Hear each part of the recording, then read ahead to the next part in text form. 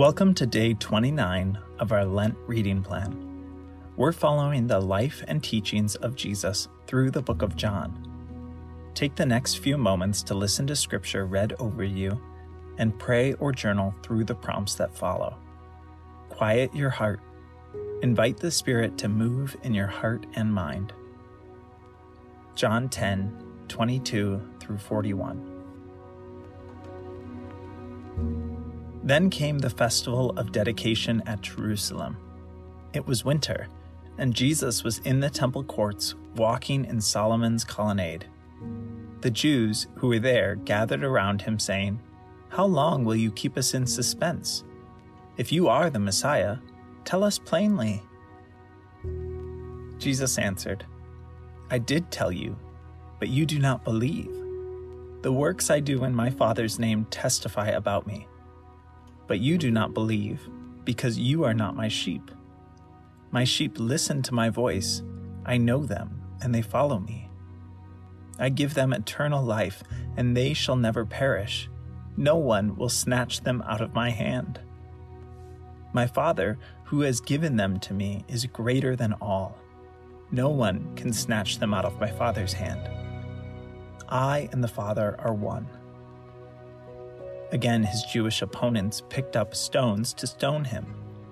But Jesus said to them, "I have shown you many good works from the Father.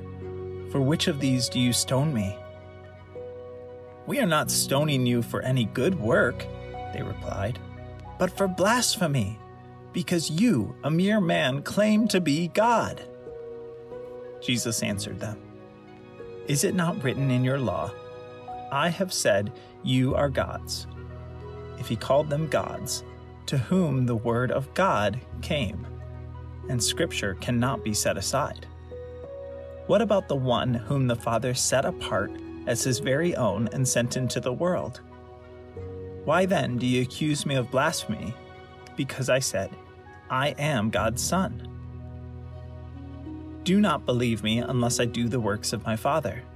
But if I do them, even though you do not believe me, believe the works, that you may know and understand what the Father is in me. But if I do them, even though you do not believe in me, believe the works, that you may know and understand that the Father is in me, and I in the Father." Again, they tried to seize him, but he escaped their grasp. Then Jesus went back across the Jordan to the place where John had been baptizing in the early days. There he stayed, and many people came to him. They said, "Though John never performed a sign, all that John said about this man was true." John 10:22 through 41. Has someone ever told you an outrageous story? Something you definitely feel you would need to see in order to believe? Well, that is the situation that many people found themselves in as Jesus continues to make claims about who he is. They are having trouble believing that Jesus is the Son of God. They are having trouble believing this man who teaches with such authority and wisdom. Jesus reminds them to not just take him at his word. What Jesus is offering is not just a claim without any evidence. Jesus is not offering empty words with nothing behind them. Jesus is offering and daily doing the work of the Father.